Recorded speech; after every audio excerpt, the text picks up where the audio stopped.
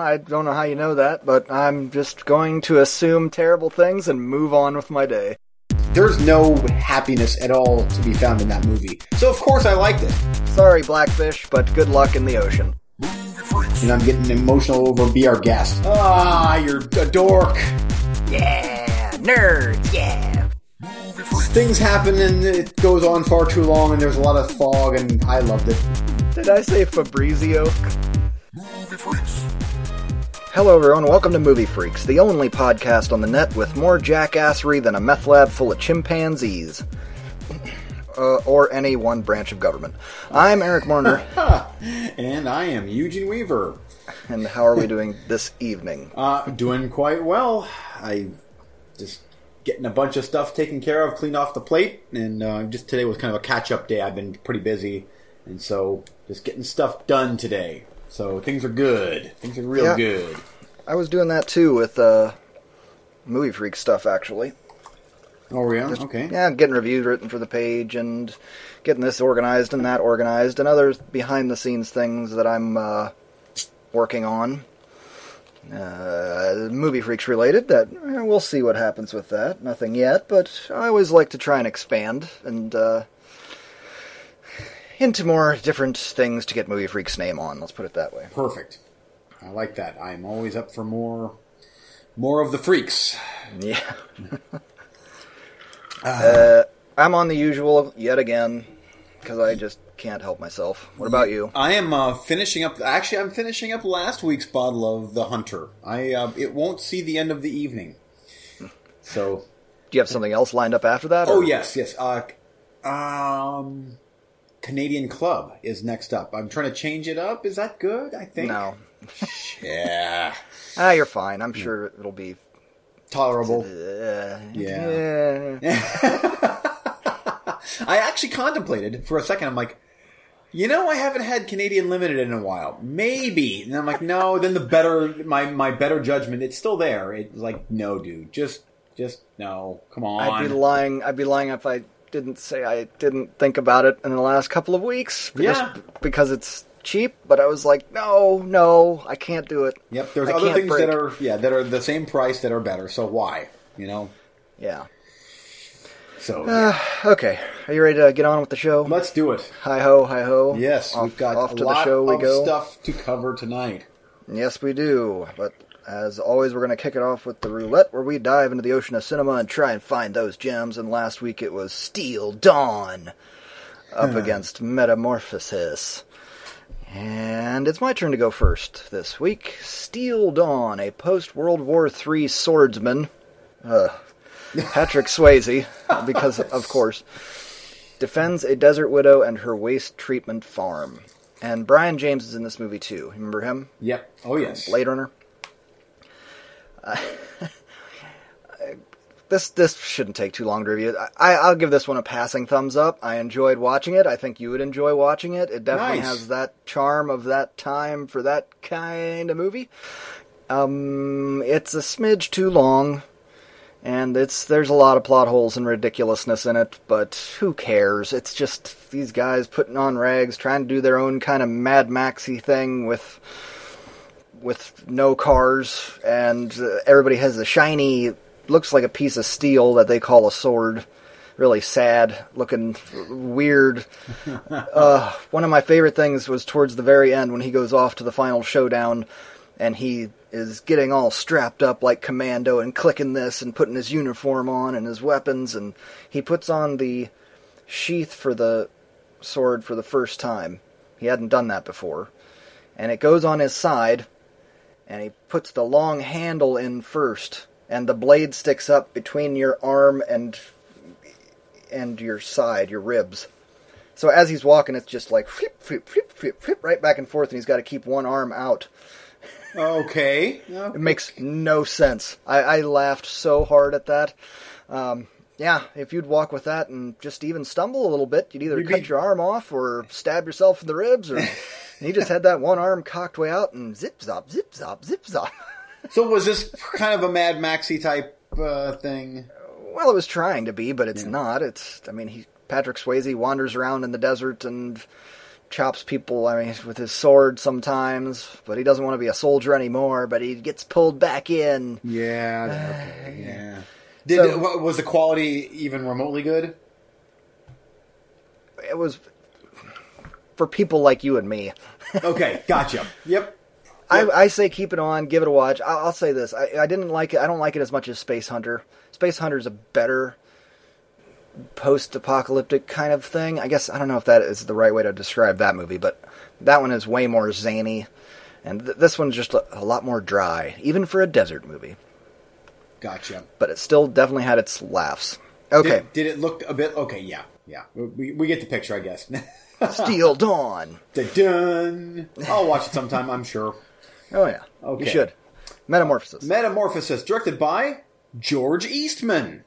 That's George Eastman, the one that we've joked about before. Yes. The cannibal mutant thing in Anthropophagus. And he's just...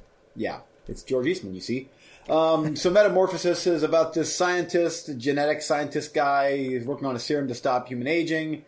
And, of course, he takes it himself because there are skeptical people out there trying to raise the money.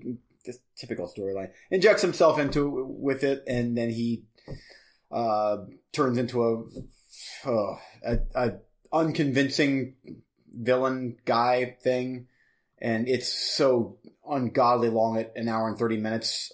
This is back in the good old days. This 1990s at the tail end of the classic 80s, but it feels 80s. But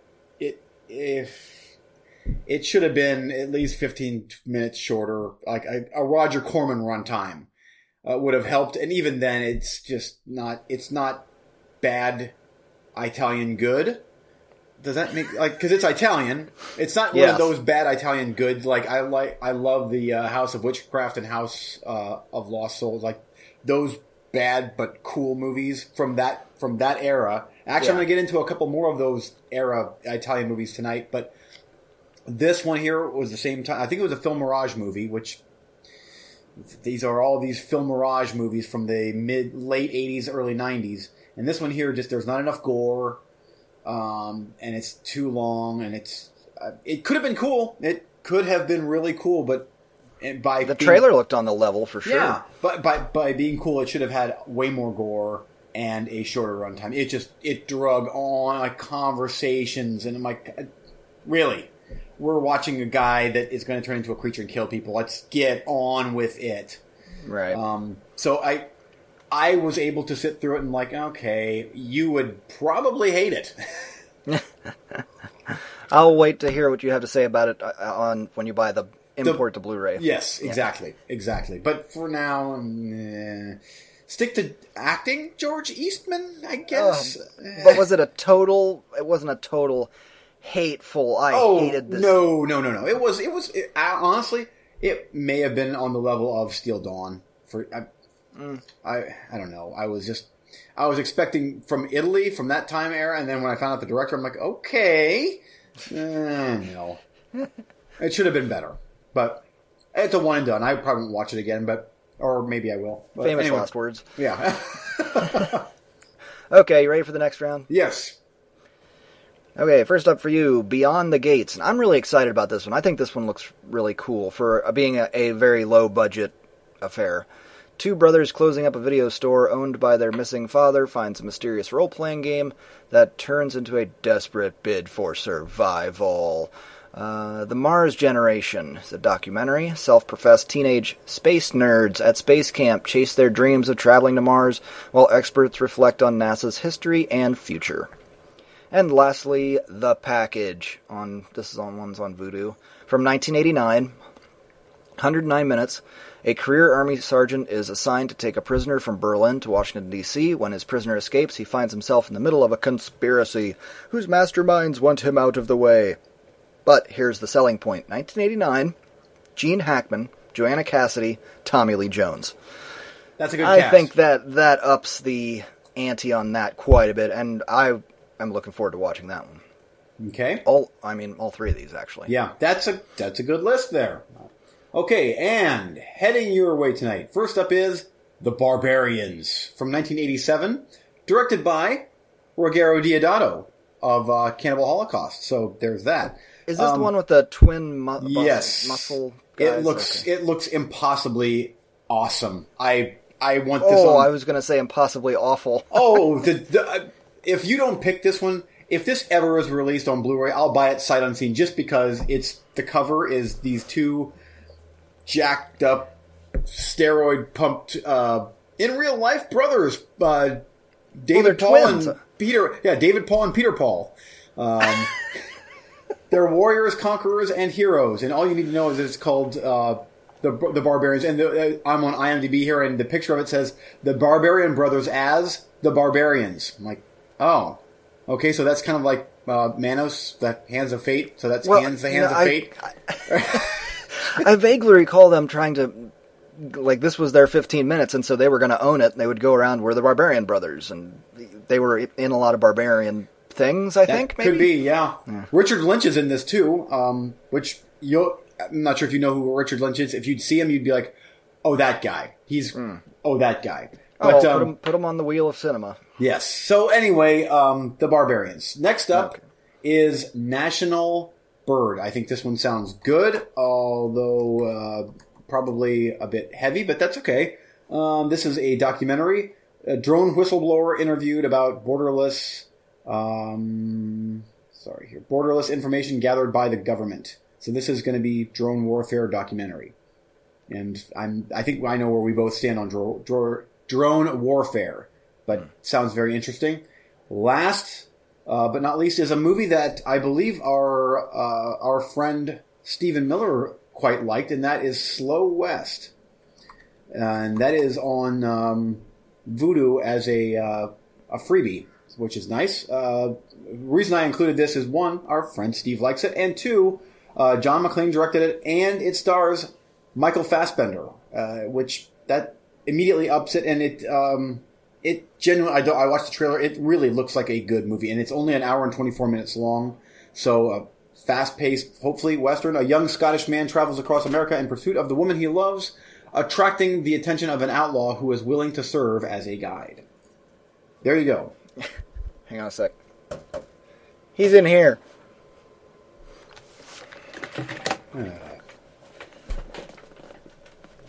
And here we go, folks. Here's the tending to the kids' downtime on Movie Freaks. Sorry. Wife was calling the dog, and the dog was trapped in my office. Oh, I thought it was... When he hears that kind of whistling, he knows that food has been dropped. And so he was like... Gotcha. Here, I thought it was a kid. Oh, he's down here, too. Anyway. You have put me in quite a pickle. I saw that Slow West, and I got real excited. I'm going to run watch the trailer, and the trailer looks amazing, except for 5% of it, where there is... Cody Smith McPhee, whatever his stupid name is with his stupid face, and I can't stand him. That's got to be him, right? It is, and he's top billed. Oh, and he is awful in everything. I can't.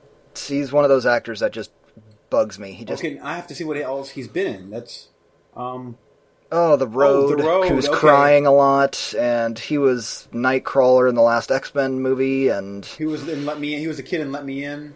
Oh, I don't like him. And that makes it really hard, because I don't want to watch that Barbarians movie first. Ruggero Deodato, you see. That's your alley. Alright, I'm going to take Slow West. No. See if he can act. I don't know what he's doing. I guess maybe he can. I don't know. I don't know what he's doing. I look at him and I'm like, yeah. Is that kind of a Wes Bentley type thing? Kind of, yeah. Except Wes Bentley truly can't act. At least I don't think so. We'll be discussing him later in the show, as a matter of fact. Perfect.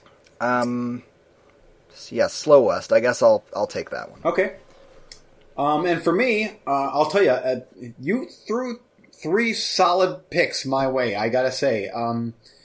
And while I do want to take Beyond the Gates, I actually think that I am due for a documentary. And that Mars Generation sounds really good. And I saw that Neil deGrasse Tyson is in it, and Science Guy. Bill Nye. Bill Nye is in it too. I'm like, you know what? With this week in politics, I'm in the mood for some smart people talking. So Mars Generation just wins this out. Week? Yeah.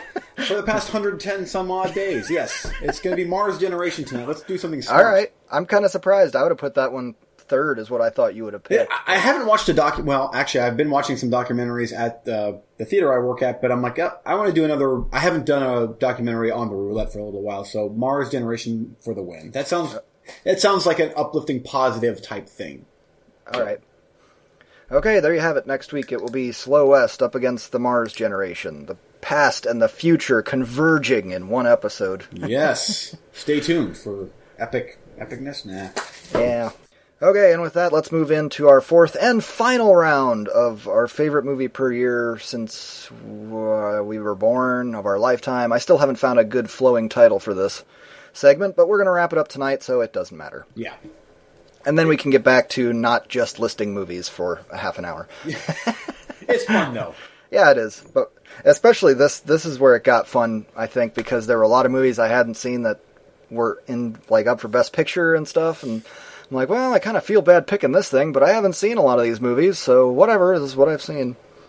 Yeah. Oh, and I get to go first. Great. Okay, 2009 was a tough year for me, because there's one movie that I've been saying should have won Best Picture for years, but when it came right down to it, and I got a chance to rewatch a couple of these films more than, just once, I kind of changed, well, I shouldn't say I changed my mind.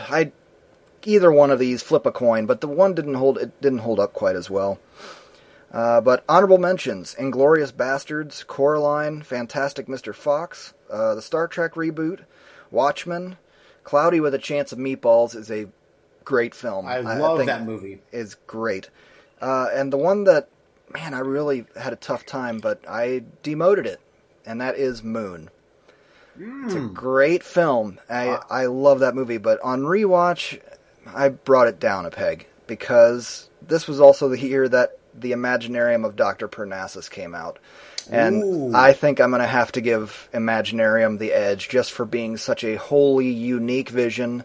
Not only just because it was Ledger's last, well, I don't know. I think there was another one he had a part in, but it was one of his last performances. And I love the backstory of those three guys coming. It was Johnny Depp, Colin Farrell, and Jude Law coming together to finish his role. And it worked. It genuinely worked in that movie. It does. It's magic. Yeah. That is a solid movie. Yeah, that's one that you talked me into watching, and I'm like, wow, that was a great movie. Yep. We both own the Blu-ray of that. Yepper. I need to watch it again, too. There are a lot of movies that I'm going to mention tonight that I'm like, ooh, I got to watch that again. Over to you. Okay. Runner-ups. You stole a couple of my runner-ups, mainly Inglourious Bastards and Star Trek. Star Trek, I will never forget the first time I saw J.J. Abrams' rebooting of the Star Trek franchise in the theater with my wife. I wasn't expecting that. We were on vacation, actually, and I was a big Star Trek fan back then, but I wasn't expecting it to be like that. It was like, this is kind of Star Wars of the new generation, kind of, almost. And it was so good. And it still holds up. I still think that it's probably the best of the three newest ones. That's what I was just about to ask, which is the best. And I would have to say the first one still is. I think it holds up really well. It does. And another runner-up, first time falling from first place to second in this series is Harry Potter and the Half-Blood Prince. Wow. And that's only because of my... I made fun of you last week? Is that... Yes. Well, Sorry. No, actually it's because of my absolute love of this movie, and it is one of my favorite horror movies of all time, and that is Ty West's House of the Devil. I missed that. Shit. Yeah. That is, to date, I think the best example of how to properly make a movie that feels like it comes straight out of 1983 or whatever. It's like, that genuinely feels like a movie made back then. If you slapped 1982 or whatever on there, I would believe it. I would totally believe that. And it's genuinely frightening, and the slow build-up, everything about it works. Everything about House of the Devil works perfectly. I agree. Man, 2009 was a good year. Yes, it was. Very good year. Yep. Okay, 2010. Let me see here. This was another year where I could have had two that I was going back and forth on for the best pick. But because of plot holes in the one, I decided to go with the other. But Predators gets an honorable mention. Yep, I think same that's here. An awesome movie. Unstoppable. It's kind of weird maybe to put a Tony Scott movie on there like that. That's just kind of an action movie, but I think that's a fantastic movie. Ghost, listen carefully, Ghost Writer. Not Ghost Rider, not the comic book movie, Ghost Writer. That's Roman Polanski. Roman Polanski. Excellent film. I got the Blu-ray, and I still haven't rewatched that one, but I need to. Black Swan.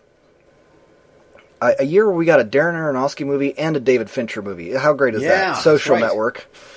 Also awesome. This is going to my number one runner-up, and that's Inception, just because some of the plot holiness of it. There's a couple of... It's weird. Trying to wrap your head around everything going on in that movie, it just breaks your head.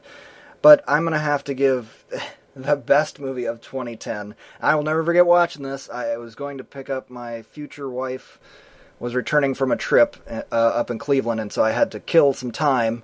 And so, I'll go to the theater. Oh, that's playing. Well, it's getting terrible reviews. Screw it. I like these other movies. I'll check it out. Scott Pilgrim vs. the World. Yeah. I sat there in that theater. I think there was 3 other people in that theater, and we all were laughing together at all the same... we were looking around at each other like, can you believe this? It was a huge empty theater, just me and 3 other guys.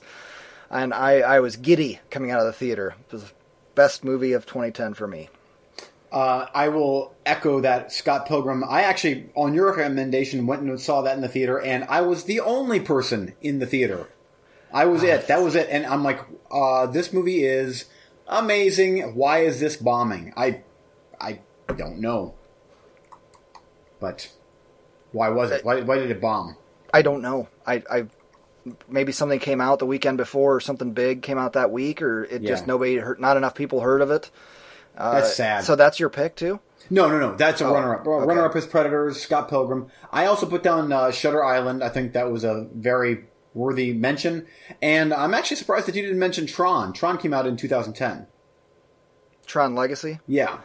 Oh, yeah, that's right. I that was another one that was up for the best. I love that movie. Yeah. But again, I got to give it a half a point I got to take away because of that de-aging CGI that looks goofy. It just doesn't... It has always looked goofy. And Scott Pilgrim is a 10. So and that's a sequel versus a totally unique film. Yeah, I get it. I had to. I also included Disney's Tangled. I have watched Tangled. Have you seen Tangled? Once. Okay, I liked it. I thought it was better than Frozen. It is. That movie is. Every time I watch it, it is hilarious. Everything about it hits all of the Disney beats perfectly, and that is a great example of Disney firing on all cylinders for this new generation.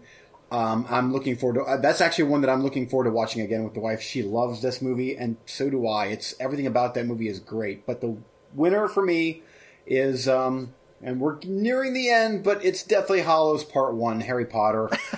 Eventually, you're going to watch these, and you're going to be like... Once we get to these movies here, towards the end of the series, you're going to be like, yep. Oh, through the first 12, then I'll finally start liking them? But it's just... because I love the book so much... especially Deathly Hallows Parts 1 and 2 really capture the book so perfectly because they were able to space it out into 2 movies. So there's a little bit more breathing room and enough space to include a lot more of the books versus the last several Harry Potters where they had to cut a lot of the stuff out to make it 2 hours and 15 minutes long. Here there's a lot of stuff in there, but I love Deathly Hallows and I like how dark it is. So there you go. Best okay, I don't know. There'll have to be some kind of massive roulette game that we play where, for me to rewatch those, you have to rewatch something. I don't know what. Oh, I'll do it just to get you to watch them all. Yep, I'll do it. I don't know what would be No, not that you get to rewatch them all. That you have to rewatch something I tell you to. Yeah. I don't know what would be comparable to that many hours of my life, but I'm sure we can find something. Oh yeah. Okay. 2011. I didn't have as many honorable mentions here, but the best of the year for me was easy, and I am 99% sure we have the same thing. Unless there's a horror thing I overlooked. But runner-ups for me would be Hugo. I think that movie is wildly underrated. Everybody that I know that has seen it loves it. I love it. More people should see it. Fast and Furious 5, Super 8. Yeah, good one. Hannah. Enjoyed that one. Yep. Captain America, The First Avenger. Now you're going to start seeing more comic book movies. I've tried to avoid the comic book stuff, but you're going to start seeing them seep in here a little bit because there are some that I just can't help but love. But number one for me was Drive, of course. Oh, I'm genuinely surprised. Why? I mean, Girl with a Dragon Tattoo is there. The original? The David Fincher version. I mean, but I watched the originals. I was more in love with those, and those were a TV miniseries that they cut in half to make movies of. So I didn't add those either. You know, it's So his remake was what's the best word for that? Perfunctory. It does its job, but I've seen this already. It was like the remake for Funny Games. I already saw this. Yeah, it's the exact same thing. And it's good. I'm not knocking it, but I like the original better. Gotcha.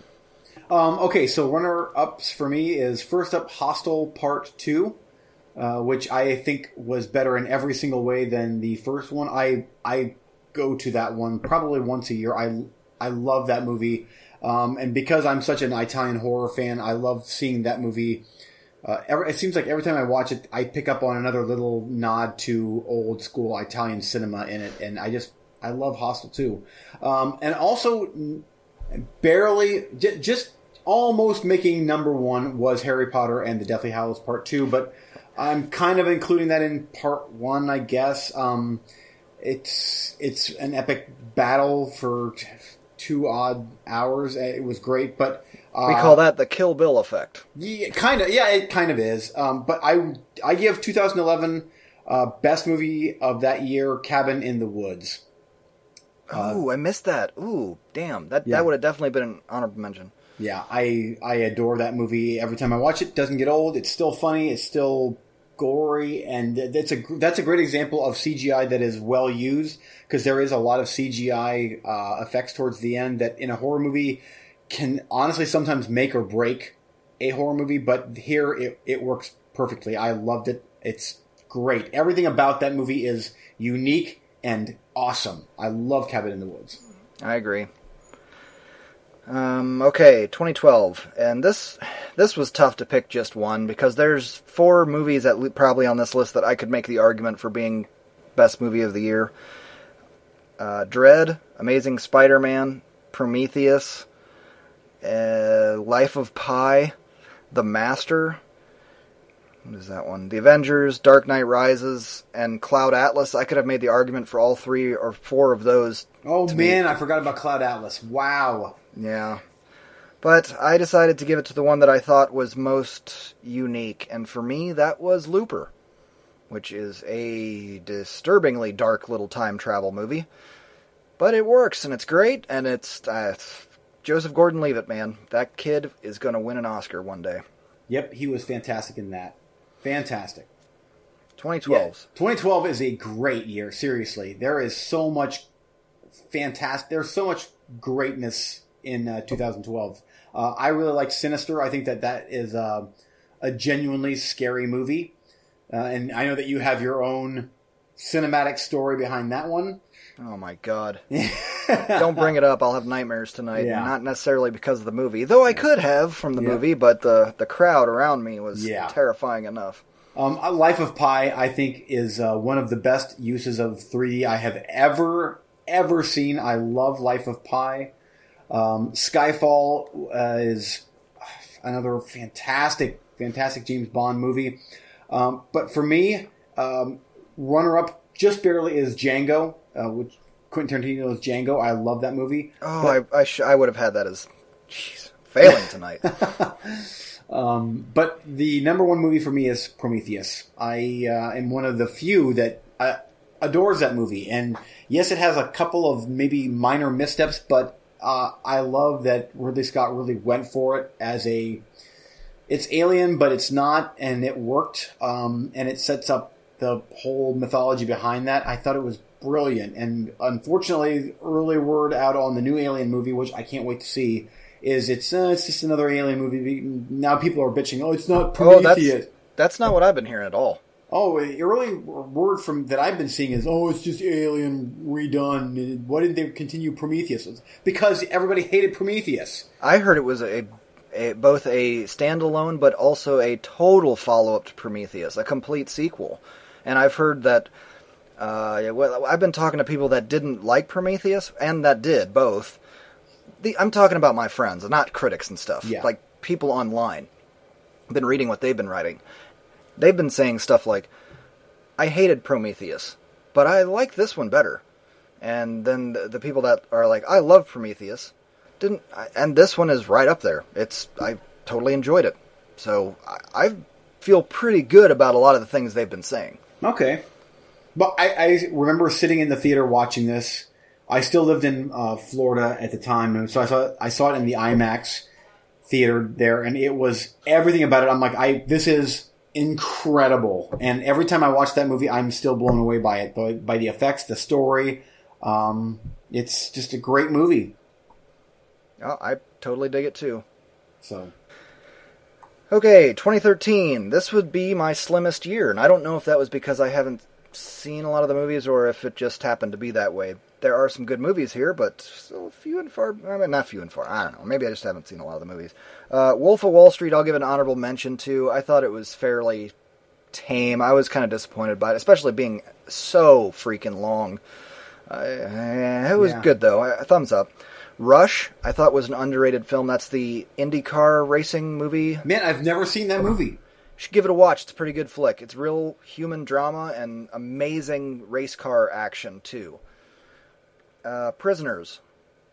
Oh, Dennis, damn. Okay, you got me on that one. I totally missed that one. Great movie. Villeneuve, yeah. Oh, man. That was... Okay, well, keep going. That's it for my runners-up.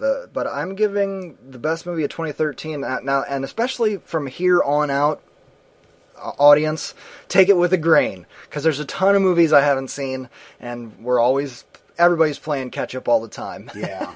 Yep. But I'm going to give it to the documentary Blackfish. Wow. I thought that was an amazing documentary. I thought it was well made. It hit you in the feels like crazy, and it made you want to lob grenades at SeaWorld. Definitely never go there again. Me too. But I'm going to give it to Blackfish. Nice. Boy, you threw me for a curveball on that one. Wow. I figured I would, but I'm not running back to watch Prisoners. I'm not running back to watch Wolf of Wall Street, Yeah, I know. Yeah, that's very true. I've watched Prisoners once. I adored it. I think I gave it 5 out of 5, honestly. But I haven't rewatched it, and I don't know when I will because it's so heavy.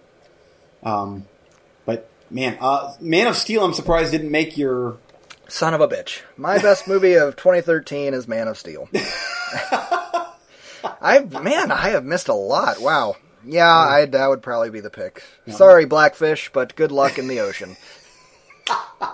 Perfect. Oh, that's good. Man of Steel, Oblivion is another runner-up. I loved Oblivion. Damn it! What is happening? One of the best scores of the last 5 years in a movie. That score was phenomenal. I also had Evil Dead Remake. Granted, I know it's a horror movie. It's a remake of Evil Dead, obviously, but I've watched that movie probably more than any other movie that's come out in the last 10 years. I watch that thing all the time. It's ridiculous. I'm giving props to 12 Years a Slave because of how well made it was, but that is one heavy movie that it's a Schindler's List. I'll watch that movie once, maybe every 10 years. Maybe. And a little mention to Star Trek Into Darkness. It's not as good as the first one, but it is still better than a lot of people say. It's a good movie. But my favorite movie of 2013 is Scarlett Johansson in Under the Skin. Wow. Oh my God. Okay, sorry, Man of Steel. Good luck on Krypton. Under the Skin. We are eye to eye on that one, my friend. Yep, that is one of the Google failed me in 2013. I mean, epically. That easily would be my top. We've had this discussion. We have, I know. Yeah, I was surprised when you didn't mention that. I'm like, I wonder if you forgot about that one. Oh, yeah. So, Blackfish. Get out of here. Blackfish has now been kind of... Oh, he's down to number 3. Ooh, boy. But Under the Skin, if you have not seen that movie and you are a fan of the cinema, please watch that movie. It is deeply disturbing, and it's such an original movie. It's fantastic. Fantastic science fiction horror, maybe, but it's totally unique. Great movie. Wonderful movie. Can't wait to watch it again. Yep. Okay, let's try to not fail so much in 14. At least I got a bunch of honorable mentions for the next couple, so I think I'm safe. And what's funny is I have none. Right, like I actually am right now. I'm like, I have to pull up best movies of 2014 because right now I have my favorite, and that's it. I'm like, I have no honorable mentions. Oh wow, okay. Well, we'll see. I'm gonna name all of them. So here we go. Lucy. That movie was much better on rewatch than I thought the first time. I enjoyed it, but much better on rewatch. John Wick, Godzilla, Edge of Tomorrow, Guardians of the Galaxy, Captain America 2. I think those are two of the very best Marvel movies. I think they're probably 1 and 2 and interchangeable. Boyhood, Richard Linklater, that got my best movie of the year Oscar-wise, but The Guest. You remember The Guest? No. Oh, yeah, you will in a minute. Look it up. The Guest. Yeah. Oh, we both raved about that movie. It's a great movie. Look it up, The Guest. Okay. I can't remember the guy's name that made it. You'll notice as soon as you see it, you'll be like, oh shit. But the number 1 movie for me is Interstellar. Moving as all hell. Great score. Amazing. Just amazing on every level. And perfect use of Wes Bentley. He's there. He doesn't talk much. He dies quick. And we all can move on. Yep. Agreed. That's my favorite. Yeah, that literally, that's it. Interstellar, that was an easy one for me. Like, oh, well, that's easily the best movie of 2014 for me. And we've had this discussion back when it came out on our show, or even possibly back in the day on Cinema Sidekicks. But we kind of talked about where Interstellar falls in his other movies. And has that movie kind of grown on you a bit more since then? I definitely forgave some of the complaints I had of it the first time around when I watched it again.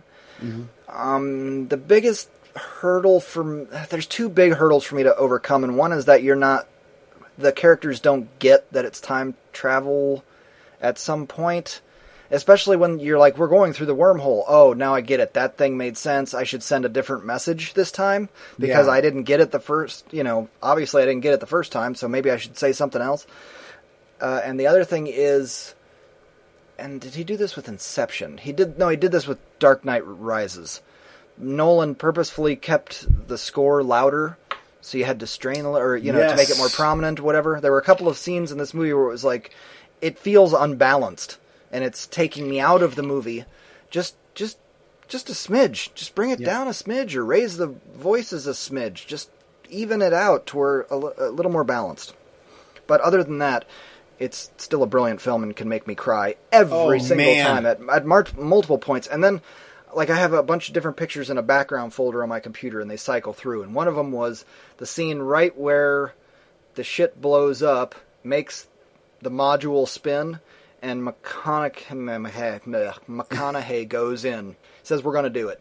And he just charges in and starts spinning, and that instantly I could hear the music from that score, where it swells there. Oh, I know exactly which part you're talking. That's such a great scene. It's such a great scene, but that is like a moment from 2001. Yes, like you can hear that music so clearly just looking at that picture, and it started making my heart palpitate and making me sweat because it's so intense. That is such a great movie. Yeah, and you're totally right. The Guest, as soon as I clicked on it, I'm like, oh, that one, Adam Wingard's movie. Gotcha. There you go, Adam Wingard. Yes, that is a great movie. Great movie. Check that one out, dear listeners, if you have not seen that one yet. I really am a fan of his movies. Blair Witch. You and I both are fans of Blair Witch, and I really liked You're Next and some of the stuff that he did with the VHS series. But that's a great movie. Can't believe I forgot that one. But Interstellar easily top 2014 for me. Okay, 2015. This was another one that was easy for me, but there are still a lot of good movies in here, and a couple that everybody loves to hate that I'm going to defend, and screw you.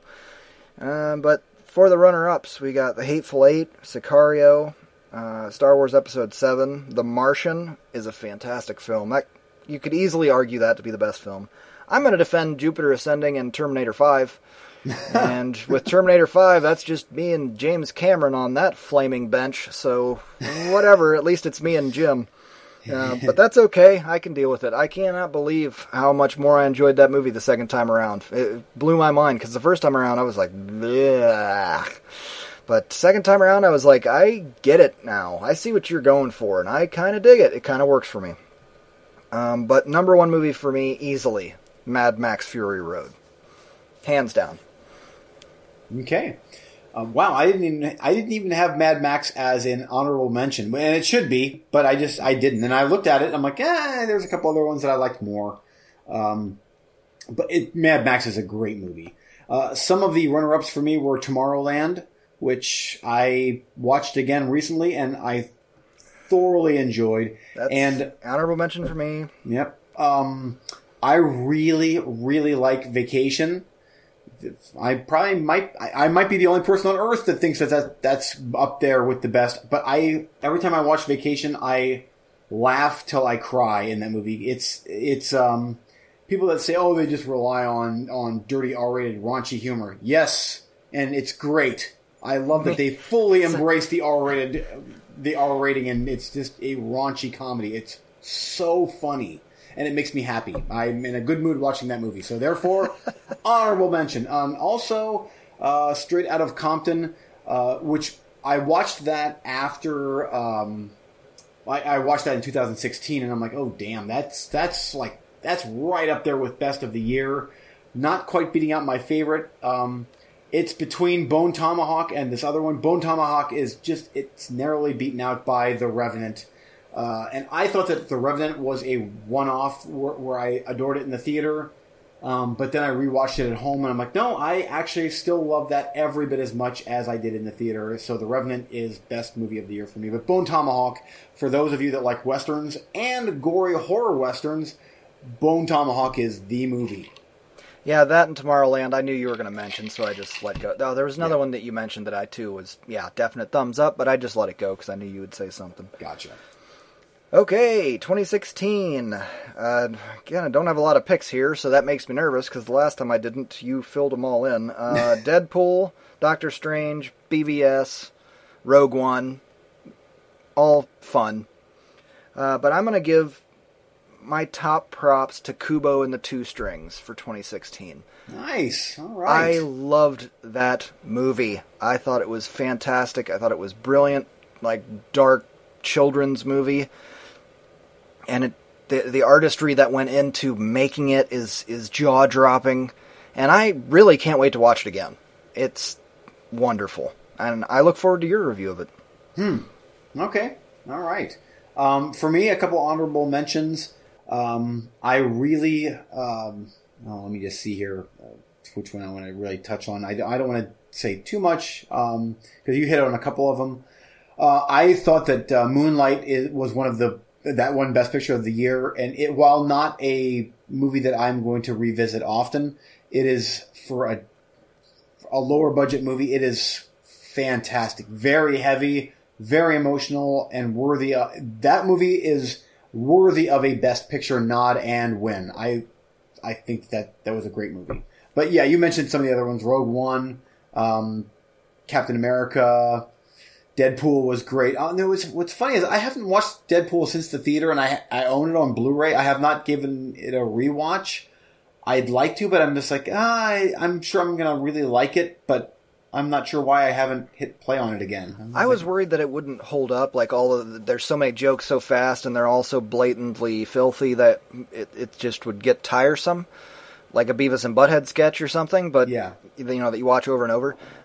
I rewatched it. It holds up. I was surprised. I was like, I still enjoy this. It didn't like wear thin on me. It was fine. Good. So the best movie of 2016, though, for me is The Witch. Son of a bitch. You know what? What do I do here? Just let it ride. I'll just let it ride. Kubo wins. But that's fantastic. Damn, I really screwed the pooch this week. Oh, you're good. What I like about The Witch is that it is wholly original. At least to me it was. With old-fashioned type filmmaking, I guess. Like, reliance on CGI is, I'm guessing, almost nil. And they really embrace that, like, we are making a movie set in this time, and everything about this is going to feel like that time, and it does. I feel like I'm watching an alien world here. Like, this actually was how people were back then. Maybe it's creepy. And the slow burn build up to an insane ending. Every second of that movie oozes evil and dread. Like literally, like there's no happiness at all to be found in that movie. So of course I liked it. Unless you're totally evil. Yes. Then it's like, yay! Yay, happy party time. I hate it on years like this where there are two movies that are so fantastic, and like one is a kid's movie and one is a totally adult movie, because I can't pick. Even thinking about this, between Kubo and The Witch, I love them both so much, and they both whisk you away to a magical world that you're just gone in the movie for the entire runtime. But I don't know. I've only seen both of them once. I would have to really rewatch both several times before I could really come down one way or the other. But Kubo is just so full of color and light and magic and warmth, and The Witch is just grayscale, depressing terribleness, and they're both so good. Yep. Man, that would be tough for me to... I'll stick with Kubo for tonight, but just because The Witch is getting props. I have no excuse for not watching Kubo, by the way. It's pathetic that I have not watched that movie yet. Because... Well, it's not for your kids. You know what I mean? They're not old enough for that quite yet. It's heavy. But that would be good for you and the wife. I would love to watch it sometime. It's one of those where it's I don't own it on Blu-ray. I know it's on Netflix, but I think it's kind of out of sight, out of mind. I don't think about it, and so... I will watch that movie. It's all good. No pressure. Yeah. Okay, let's move on to 2017. This was a really easy year for me because I've seen, I believe, one 2017 release, and it easily goes to the top of my list because I loved it, and that is Logan. Okay. Double thumbs up. Really excellent film. Shockingly excellent, to be honest. And I really am curious what you'll think of it because it's dark. Wow. Yeah, can't wait for it. I'm really looking forward to that.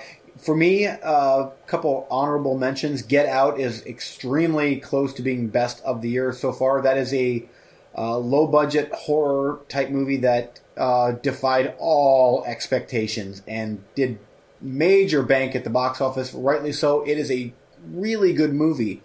I really liked Split, especially with how things turned out in that movie. I really liked that. For me, though, the best movie thus far is Disney's Beauty and the Beast, which is, I gotta say, it's one of the best remakes I have ever seen. I adore that movie. I adore the singing, like the songs in it, the pacing, which they take an already classic story and they make it even bigger, and it's fantastic. The haters out there, sorry, Beauty and the Beast is great. I'm a Disney fanatic, and they hit it out of the park with that movie. So there was numerous times that I teared up in that movie just because a certain song would start, and you're like, "Oh, here's that song," and I'm like, "Why? I'm a 42-year-old dude, and I'm getting emotional over Be Our Guest." You're a dork. Teapot's dancing. Pass me the Kleenex. Yes, and I'm like, I'm not crying, Joni. I'm I got something in my eye. Yes, but it's so good. So there you go.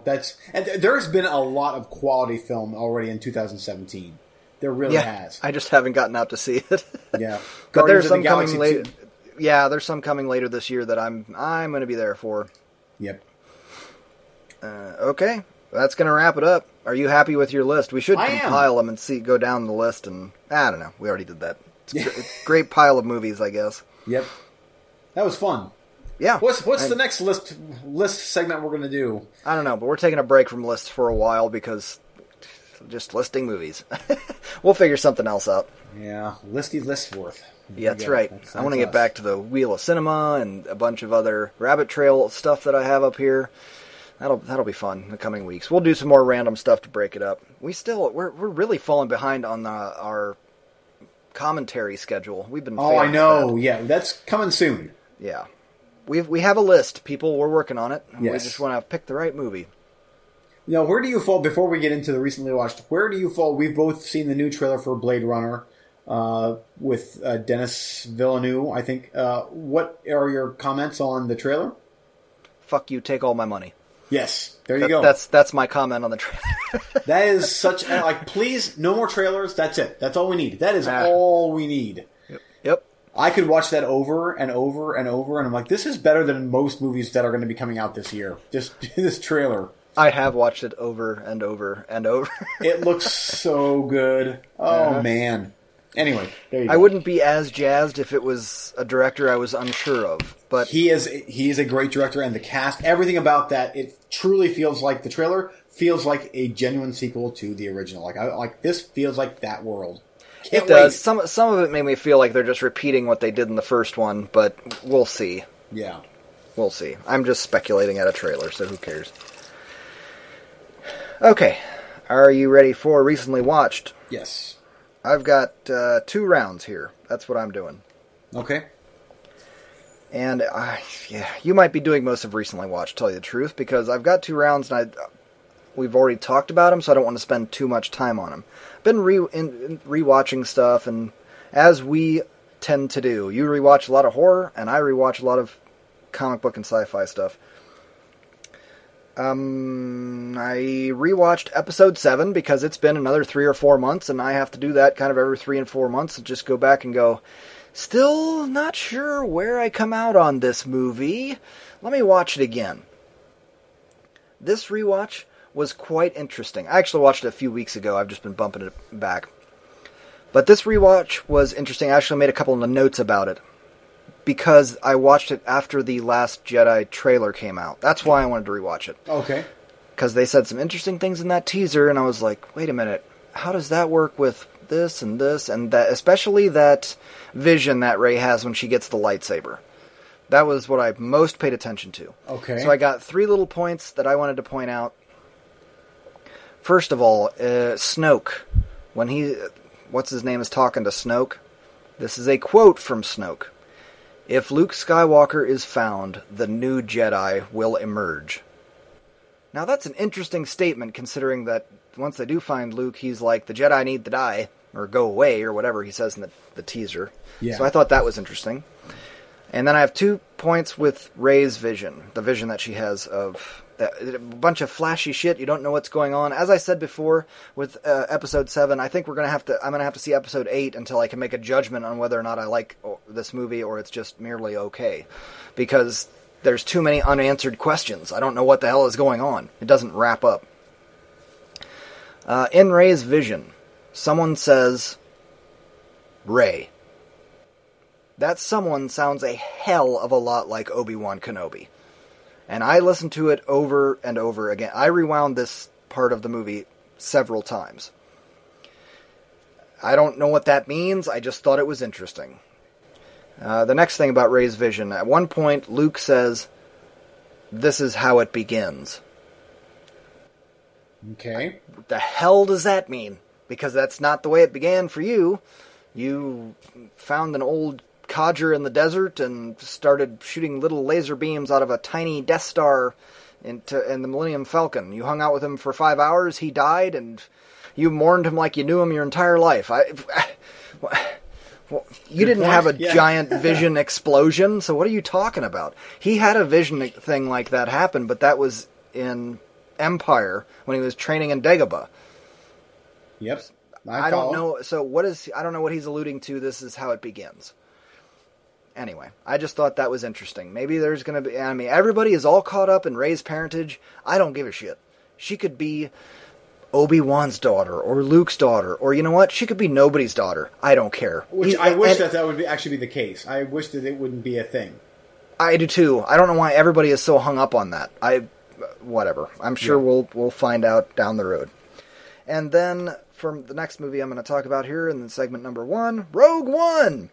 I watched this one in the theater by myself, I believe, and then my wife wanted to watch it, and I got the Vudu code, so hey, we're going to sit down and watch Rogue One. Do you want to watch it, honey? Do you know me? Yes. Sure, why not? And the second watch holds up just fine. This movie kicks ass. And I kind of don't understand why some people say, oh, you can see the studio got their hands on it and chopped it all up. I don't get that feeling at all. Not that it's a perfectly coalesced film and that it's perfectly smooth or anything like that, but it's fine. What's the big deal? I give a big shout out to, what is it, Gareth Edwards, I think is his name? Yep, Godzilla director. Yeah. He has the touch for being able to show scale. He did it in Godzilla, and he does it here with the scale of first of all, the Star Destroyers, and then the Death Star, and, the damage the Death Star does coming at the town, Oh, yeah. You get the sense of scale, and that's what a lot of directors miss, and why their films get criticized as being, oh, it's just a CGI blast fest. That's because they don't know the proper way to show scale, in my opinion. Yeah. Because it is overwhelming in Rogue One. Yes. Like, there are parts where it sends chills up your spine. Even though it's all CGI, you're still like, holy shit. The CGI Tarkin and Leia still pretty dodgy, in my opinion. But you just roll with it, whatever. Yeah. The rest Leia didn't bother me like Tarkin did, because Tarkin was seen so much more in the movie than Leia was. But yeah, probably so. But she looks way off. Really? Oh yeah, both of those. You could have scaled both of them back. That'd be fine. Yeah. The Vader scene is awesome. I'm not as in love with it as everybody else is. I mean, it works. It's great. Yeah, that's terrifying. It's cool. You could have done that for 10 minutes, and nobody would have complained. Nope.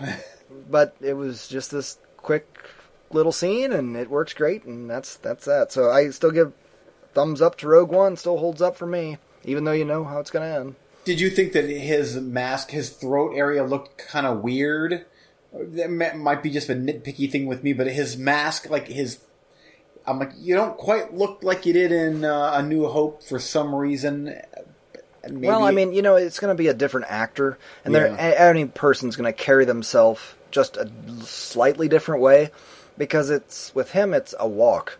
It's not like Donnie Yen in the Ip Man movies, and he selects to do a certain martial arts style. It's just a way they walk. Yeah. And that's what Vader does. He walks and kills. Yes, he does. Quite efficiently. But I thought that Rogue One was fantastic. I'm looking forward to watch. I've watched Rogue One and Force Awakens both twice now. Only twice. So I'm looking forward to watching them both. I'm gonna rewatch 4, 5. I'm pretty sure this was my 5th viewing of Force Awakens. Wow, I've only seen it 2 times now. That's crazy. Every 3 to 4 months, I go, well, what about that one scene? And then I gotta watch it again. I still give it kind of like an 8 out of 10. I'm giving it high. I'm really enjoying it, but at the same time, I'm like, I still don't know where I come out on this. Yeah. Because there are so many unanswered questions, and one of the unanswered questions for me is not Rey's parentage. I don't care. Yeah, I am right there with you on that. I'm like, I wish that they would make so that it doesn't matter. It's a non-issue. I think that would be cool. I agree, but the fans have taken to it so much. I think they're going to make it a thing. Yeah, who knows? They moved. What's his name? No, I've watched the movie how many times? Kylo Ren. They moved his scar for the next movie. Did you see that story? No, In episode 7, his scar is right down the middle, of his forehead towards his nose, and Rian Johnson moved it over to his eye. And there was a whole story about it. He explained why, because it just looked goofy over there. So I just moved it. Oh, just like, oh, really? Yeah. Wow, that's. I'm surprised with a series like Star Wars. I'm surprised that they would do something like that to where it's like, wait, now you're going to have the people that are complaining that it's not. You're surprised that they alter things in a Star Wars movie? Yeah. Are we both going to? We're probably going to rewatch 4, 5, and 6 before the next one comes out, I would imagine. I don't know. I only have those on Laserdisc and VHS. I haven't got around to that Blu-ray set because it's still like $100. Yeah, and I still am not quite willing to plop down the cash for that when it's the altered versions. Yeah. I'm still convinced that Disney at some point will put out the unaltered, even though they keep saying, "Oh, we probably won't, maybe, probably." Isn't it amazing? Everybody wants those, it seems, but no. George Lucas ain't going to be around forever, my friend. And when that ship has sailed, yeah, I don't know. Maybe they won't even wait that long. At some point, they just got to be like, "Look, George, love ya, paid $4 billion, fuck off." Yeah, and at this point, seriously, money talks, and that would bring in so much money.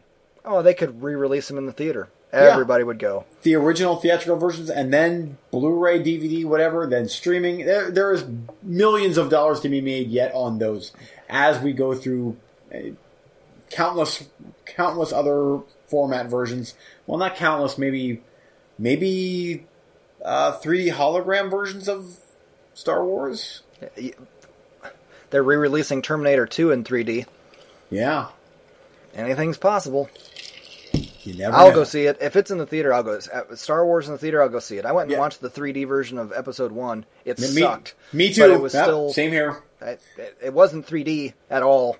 But yeah. at least to my eyes. No, like, me too. Whatever. But it was still cool watching a Star Wars movie in the theater. Yes, it was. Yeah. Yeah. Nerds. Yeah. Yep. Okay. Over to you. Okay. So, first up, I had teased about a couple of Italian horror movies. So why don't we jump on those? Starting off with 1991, Umberto Lenzi's Black Demons. And it is about black demons. Didn't you already talk about this on the show? Oh, yes, I'm sure. No, I mean like 2 weeks ago. No, I just watched this movie like 2 days ago. So you just teased it? Probably, yeah. But okay. This is everything about this movie is terrible, but in the best way possible. This is what I was talking about earlier about how to make a bad good Italian horror movie. I'm never bored, and the storyline it's almost like it's old school classic late 70s early 80s Italian horror, but with even less money. And now we're into early 90s. And the more I watch this movie, the more I adore it. Because the acting is so bad. The effects are subpar. But something about it it feels like we're trying to capture that old school feel. And we're not doing it, but it still works somehow. And Keith Van Hoven is the main star. And I'm mentioning him because his name is great. Yeah, Keith Van Hoven. I like that. Anyway, moving on. But this is the movie with the line, I'm not gonna die here like an idiot. What other movie? Oh, that's great. But do you want to know the storyline, or should I move on because it's about black demons? We're good. Yeah, okay. You said African American demons. Yes. Okay. And then I also watched Zombie 4: After Death. That's the sub, whatever you want to call it, Zombie 4: After Death. This one here, let me just pull this. Wouldn't all of the zombie movies be after death? Well, you'd think, yeah. This one here actually starts with a song called After Death, and it goes, we're living after death. Wait a minute. So this is like Manos again. Yes, kind of, okay. I guess. Directed by Claudio Fragassi. Also known as Clyde Anderson, and I believe that is the Troll 2 director. Oh, right. Wow. Yeah. Very American name. Yes. I love that his name here in America is Clyde Anderson. That's great. I actually would like to have a shirt that says, I heart Clyde Anderson. And then, yeah. Anyway, so After Death is... These are the kind of ideas I'm looking for, dude, because we will be putting these things onto T-shirts and apparel. And... I heart Clyde Anderson. Or the little sticker, it says, "Hello, my name is Clyde Anderson." Not associated with Fabrizio Fugazi or whatever his name. Claudio Fugazi. Did I say Fabrizio? Yeah. And I kind of think that's actually a legit Italian director name there too. Okay. So anyway, so this one here is about a voodoo cult thing on an island, and there's experiments, and then the zombies come back, and a whole bunch of bad actors for no reason kind of show up at this island. One of which is a gay porn actor. You might want to cut that out. Jeff Stryker is his name, by the way. No, I don't know how you know that, but I'm just going to assume terrible things and move on with my day. Let's move on, but he's muscle bound. But his name is Jeff Stryker. And he starred in Barbarians 2. Yeah, in the movie he's known as Chuck. Just Chuck. Okay. So take that with a grain of salt. Things happen and it goes on far too long, and there's a lot of fog, and I loved it. Have you? Yeah. Oh, really? I thought. When did you quit on the zombie series? Huh? When did you quit on the zombie series? Well, this was part 5, which is Killing Birds. That's the one that really was shitty. Which Zombie 5 Killing Birds was made in 87, and Zombie 4 after that was made in 89. Yeah, I remember. So, yeah. But I actually quite enjoy, obviously, Lucio Fulci's Zombie, which is kind of Zombie 2. And then Zombie 3, which is directed by Lucio Fulci and Claudio Fugazi. He's also a co-director on Part 3. Mm-hmm. And then Part 4. But then Part 5 got really bad with the Killing Birds, which is like these vulture thing. It was awful. Why am I wasting my time talking about these? Back to you. No, I'm fully enjoying this. Okay, I got one short round. You can have another round, and then we'll be done. I teased last episode or two that I've been watching Red vs. Blue like crazy. And I have watched all 13 seasons. Again, don't freak out. I have not watched 13 seasons of a TV show. It's a web series, so every episode is a season, and that's about an hour and a half, roughly. And it's fantastic. It took me a couple weeks. It's leaving at the end of this month, or somewhere towards the end of this month. It's leaving Netflix, which is such a shame. They're actually into season 15 right now, I think, on the web, but they only have 1 through 13 on here. What it is this was the origin, basically, of machinima. When machinima is the name given to when you use a video game to make other art, or a TV show, or however you want to put it.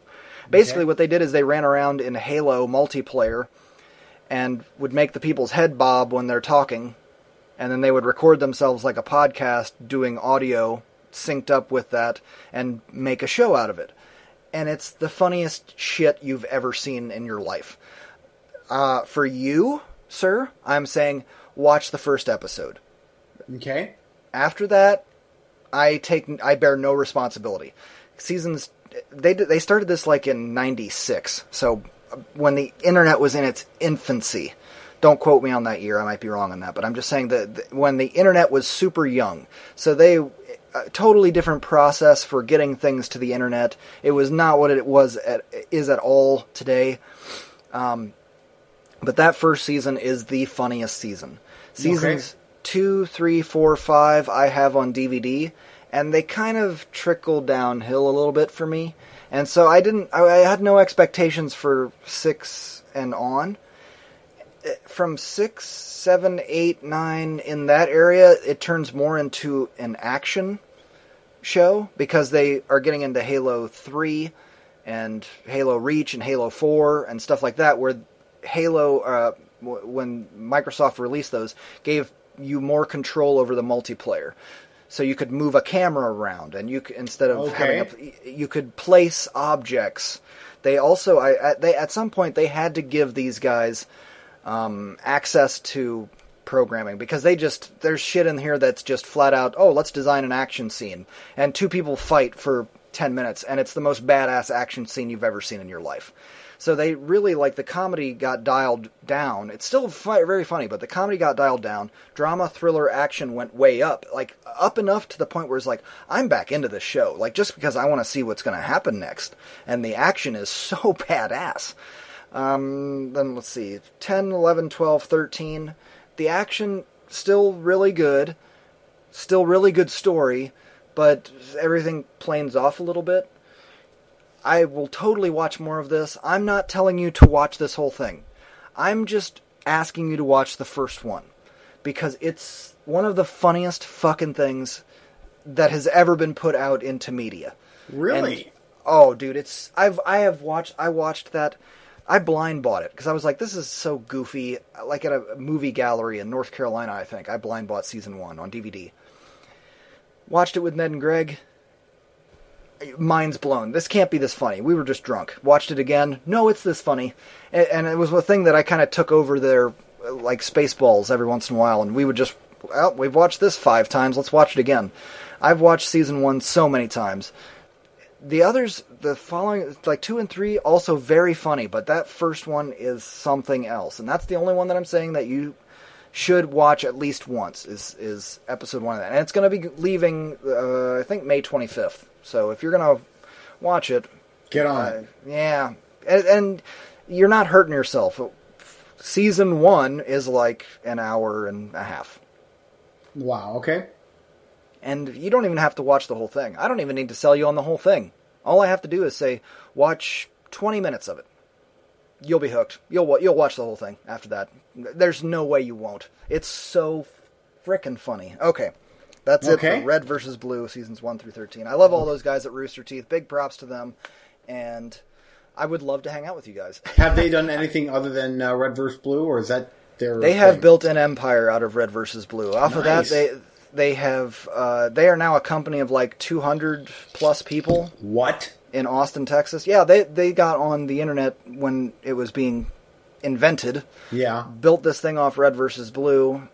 And now have a dozen shows and the whole thing called First Subscribers. They do a podcast every week. They're up to over 400 episodes. I listen to their podcast every week. It's fantastic. And it's all the guys that did voices for the characters on Red vs. Blue. So it's their same filthy humor. I'm just raunchy. I love it. It's our kind of humor. Perfect. It's great, but it's one of those podcasts where it's much better if you're familiar with Red vs. Blue because you recognize the voices of the characters. Yeah. So, that's Bernie, that's Gus, I get it. I love it. I look forward to their podcast every week. If you guys don't listen to the Rooster Teeth podcast, go check them out. I'll give them a plug for free. I love those guys. Excellent. Okay. Over to you. I reviewed a documentary, The 7-5, on the Facebook page. Go give that a read. An excellent, excellent, excellent documentary, and you will totally dig it. Oh, yeah, that is it. Oh. Reading your review, I'm like, yes, that is so me. It was great. Okay, last round for you. Okay, I want to chime in on a movie that we have not... I don't believe we've talked about this movie ever on our show, although we both quite like it, and that is 1998's Deep Rising from Stephen Sommers, starring Treat Williams and Famke Janssen, along with a host of other perfectly cast characters. Wes Studi is in this. I love this movie, and rewatching it on Blu-ray, I'm like, for a movie from 1998, this movie has not or has aged extremely well, because CGI in the 90s is now a bit dated. Well, not a bit, it's very dated, but this movie here holds up incredibly well. Way better than I was expecting it to be. I haven't seen this movie in several years now, or probably longer than that. But it is so much fun. It's an hour and 45 minutes, which when I popped it in, I'm like, I haven't seen this in a while. Like, that's kind of long for this type of thing. It was never boring. Funny the whole way through, and gory, action-packed. I love the characters. It's... I actually think I gave it 4 out of 5 stars on this most recent viewing. It's probably my favorite movie from Stephen Sommers. You're back! damn right I am. Oh, the one-liners are so funny in this, and it feels like a B movie. Like, we want to make a B movie. How do we make a big budget B movie? The girl from Ipanema. Yeah. Oh, I love this movie, and when I saw it in the theater, pretty sure I saw it in the theater. I could be wrong on that, but I thought that, wow, this is the Pulp Fiction for Treat Williams. We're going to see a movie like this every year with Treat Williams. It's going to be amazing. I can't wait. And Treat Williams went away, and Sci-Fi Films was born. That's kind of what happened. It was. Oh, yeah. Now I got this bullshit, and where's Treat? I don't like it at all. He's making The Substitute Part 4 or something. Oh, and the guns that they had in this thing were just badass, and it was so good. And Famke Janssen was just a goddess in this movie, because I'm like, 1998, I was a lot younger, obviously. I'm like, okay, well, that's the perfect woman, I guess. Oh, she replaced Cameron Diaz in The Mask for me. It was Cameron Diaz in that red dress and The Mask. Before her, it was Who Framed Roger Rabbit. It was a cartoon in the red dress. Yeah. And then her. Yeah, then The Mask, and then her. Famke Janssen. And rewatching this one, I'm like, oh, I forgot about you. And she's funny in this. Everything about the movie works so well. And again, the CGI, I can't believe that it held up that good. There's a couple of dodgy I kind of recall the CGI in the end being bad. It looked good on your Blu-ray? Yes, on the Blu-ray, the creature itself looked great. Now, them on the little not the jet ski thing, whatever, jumping, ramping out of the boat. I'm like, or the flaming explosion. Yeah, I'm like, okay, but other than that, it was, man, that was a great movie. It plays into it. We need to add that one dorky guy to the Wheel of Cinema for sure. Oh yeah, whenever I see him, I think of Lord of Illusions, the Clive Barker movie. But me too. Yeah. Anyway, so it's a great movie. Great movie. I agree. And last but not least, I actually finished it this morning. One of my early morning wake-ups was Invasion of the Body Snatchers. And this is the 1978 version from director Philip Kaufman, starring Donald Sutherland, Brooke Adams, and Jeff Goldblum, amongst others. Leonard Nimoy is also in this. You've seen the 70s version, right? I own this film, sir. Okay. I've seen it many times. Good. This is funny watching this movie and just thinking of back in the days when PG movies contained heads being chopped in half and just full nudity, just naked chicks walking around. I'm like, what? This is PG? Yes, from 1978. Thank you. It was great. This movie is utterly creepy, and at 2 hours, I never was bored. Never. This is one of those slow build-up, ratcheting the tension. Every couple minutes, I'm like, oh, I feel uncomfortable. And then the dog with the man face on it, I'm like, oh, set the cheesy music, and that makes it all the more creepy. You remember that part? Oh, it has been a while since I've last rewatched it, but this is one of those movies that's a nightmare for me, an absolute nightmare, because be careful where you lay down to sleep, or if you do, you might become part of them. Yep, don't fall asleep. It's terrifying, absolutely terrifying. But it works on every level. I totally agree. And that ending, the first time. Oh, man. She goes running up to him, and I'm like, wait. Whoa. Why did you split up in the first place, you dumbasses? And second of all, take it easy. I would be approaching cautiously. Yeah. And instead it's like, hey. Oh, it's so good. It's so good. And this is one kind of like The Omen, where that 70s feel makes the movie even better. Having that feel, you can tell this movie was made in the 70s, and it works so well. Have you seen the original 50s version? I haven't. Okay, I haven't either. I was just curious if you'd seen that, or what about the Abel Ferrara remake? Was it a remake or a sequel? I think it was a sequel. Oh, Invasion of the Body Snatchers 2? That maybe, I don't know. I think Is that the one where the thing is on the back? I think that was the Puppet Masters. There you go. My bad. Yeah. I'm confusing my Donald Sutherland movies. That's a good movie, too. Yeah, it is. Very good movie. But anyway, I love that there's so many of these, and the only one that I know that is utter shit is The Invasion with Nicole Kidman and James Bond. Was it Nicole Kidman or Naomi Watts? Oh, I didn't watch that one. Oof. That's the one that they brought. That was Nicole Kidman and Daniel Craig. They brought in the Wachowski. Wait, the Wachowskis to try and fix things, and nope, didn't fix anything. Well, we don't know how much that they used their changes or anything like that. Yeah. I just remember that was called The Invasion. I was like, ooh, cool. And then they're like, it's a remake of The Invasion of the Body Snatchers. And I was like, oh, no. Yeah. We've already got that. They made it in the 70s with Sutherland. It's good. And Jeff Goldblum, who is, plays a weird guy in a science fiction movie. Imagine that. Imagine that, yes. And quirky, yes. And was the lady, his wife in the 78 version, I believe that she was in Alien. Is it her? I thought it was Marion Ravenwood, but I guess Veronica Cartwright. She was Lambert in Alien. Yes, that's who it was. Yes, that's who it was. So that movie is. I honestly, with my love of the 70s, this movie should be higher on my list of favorite horror movies from the 70s because it is a genuine horror movie to me. It's scary, and for PG, man, like that would be R-rated in today's day and age. So. Yeah, probably. I need to watch it again. It's been a while. But there you go. Great movie. Any more you want to do? Nope, that's it. Okay, coming soon next week. Well, coming soon anyway. Nocturnal Animals was a 2016 release that I got on DVD. I found it at a thrift store for $1. They had a whole box of them. I didn't even know this movie was out yet. I remember watching the trailer, but I was like, oh, this is out?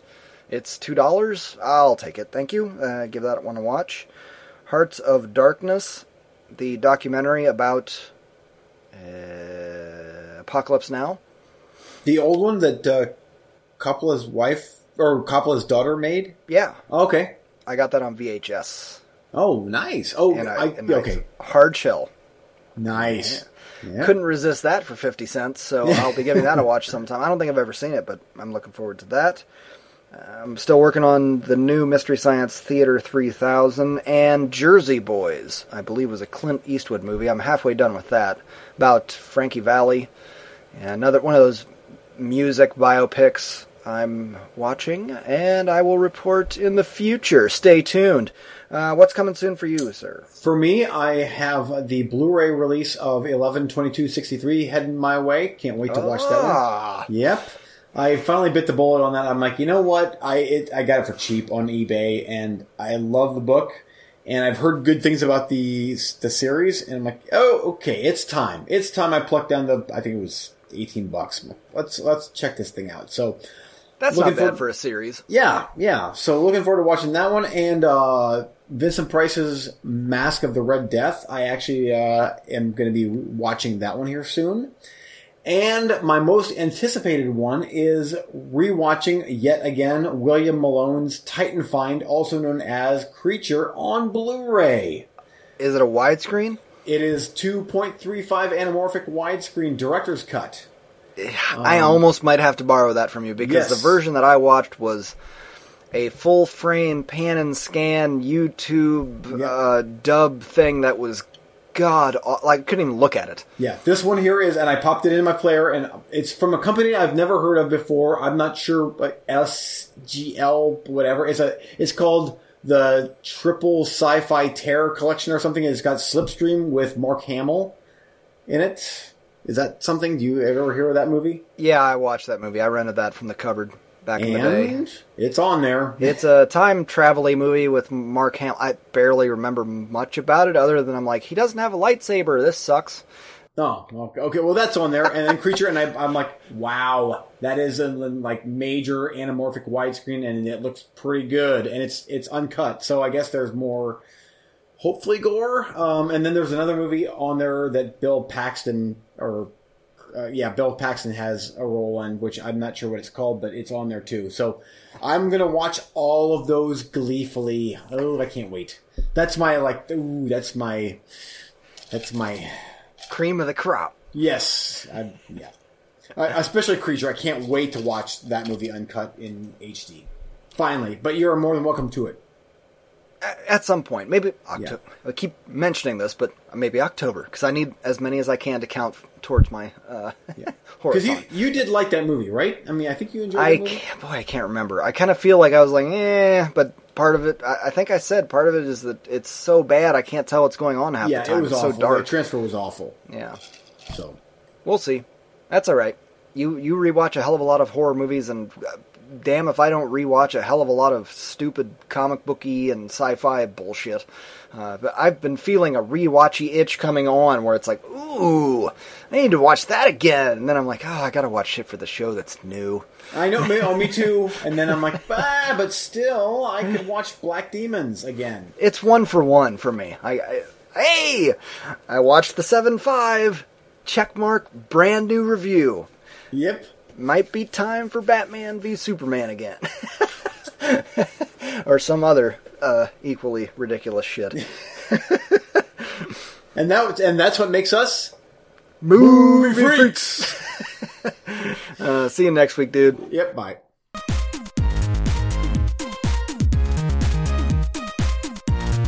Thanks for listening.